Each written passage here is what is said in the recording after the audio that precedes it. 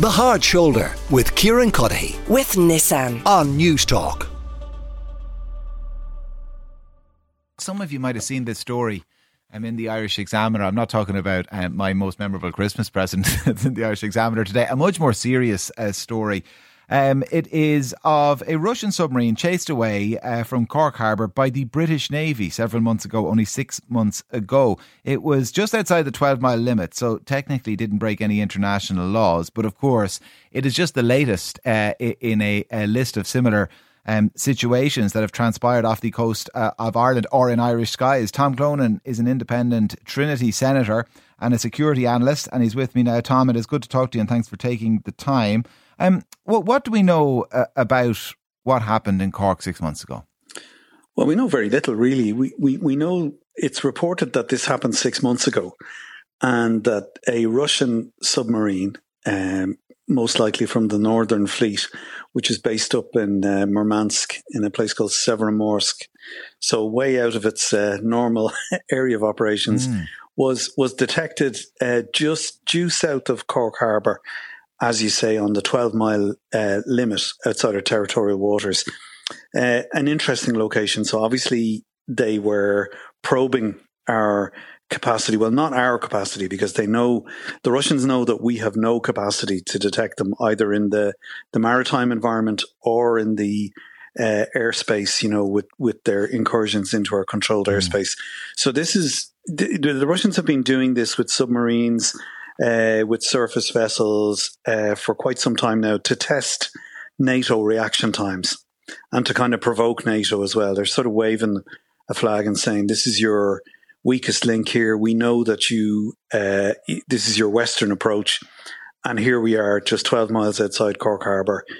See how long it takes for you to find us and intercept us. So that's what it's all about, I'd say. So the Ireland wasn't necessarily the target, in a rush, from the Russian point of view. Is that a fair assessment? Well, I'd say our weakness in defence infrastructure is being exploited by them. Yeah. So it is an attack on us.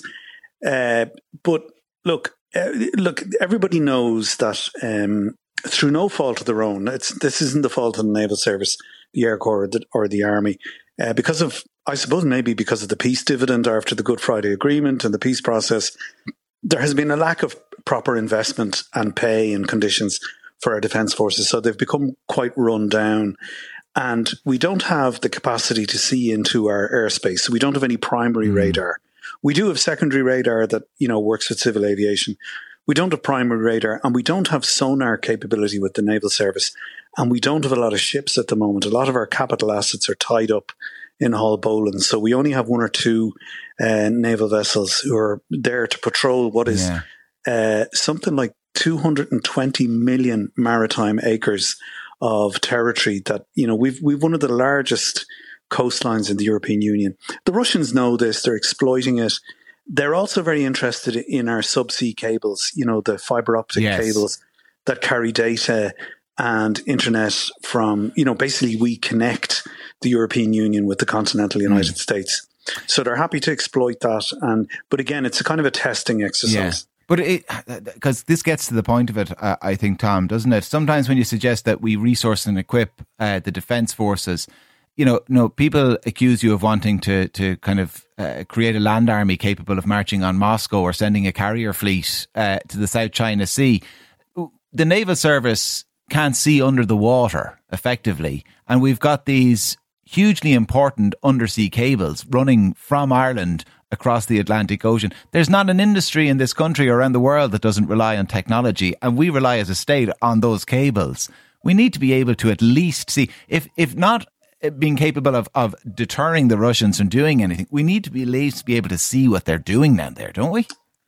Yeah, for sure. And not only is this, so we have, I think, 19 of these transatlantic fibre optic cables, and they come into our inshore waters and actually make landfall here because of all our data centres. We have 52 data centres, and Ireland actually holds 30% of the European Union's data, which is the new gold.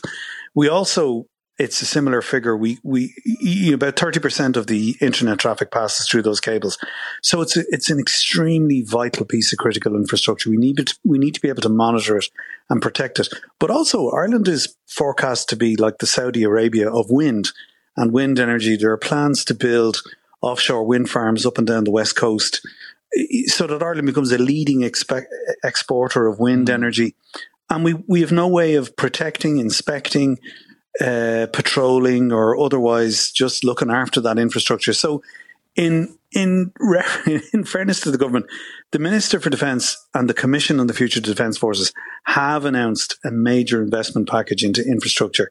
And amongst the major investment projects between now and 2028 is that sonar capability in the maritime domain, and also primary radar and more aircraft for the Air Corps. But there's no point having any of this equipment, Kieran, if you don't pay our soldiers, sailors and aircrew a living wage. So that's something else that has to happen too. Yeah, real retention and recruitment crisis on that front as well. The difficulty, though, Tom, when it comes to equipping the Defence Forces and resourcing them and paying them more money, is that there are those people, and they're already getting in touch in the text line, some of them, who will immediately make this a debate and discussion about neutrality. Anything to do with the Defence Forces becomes about neutrality, and by extension actually becomes about NATO.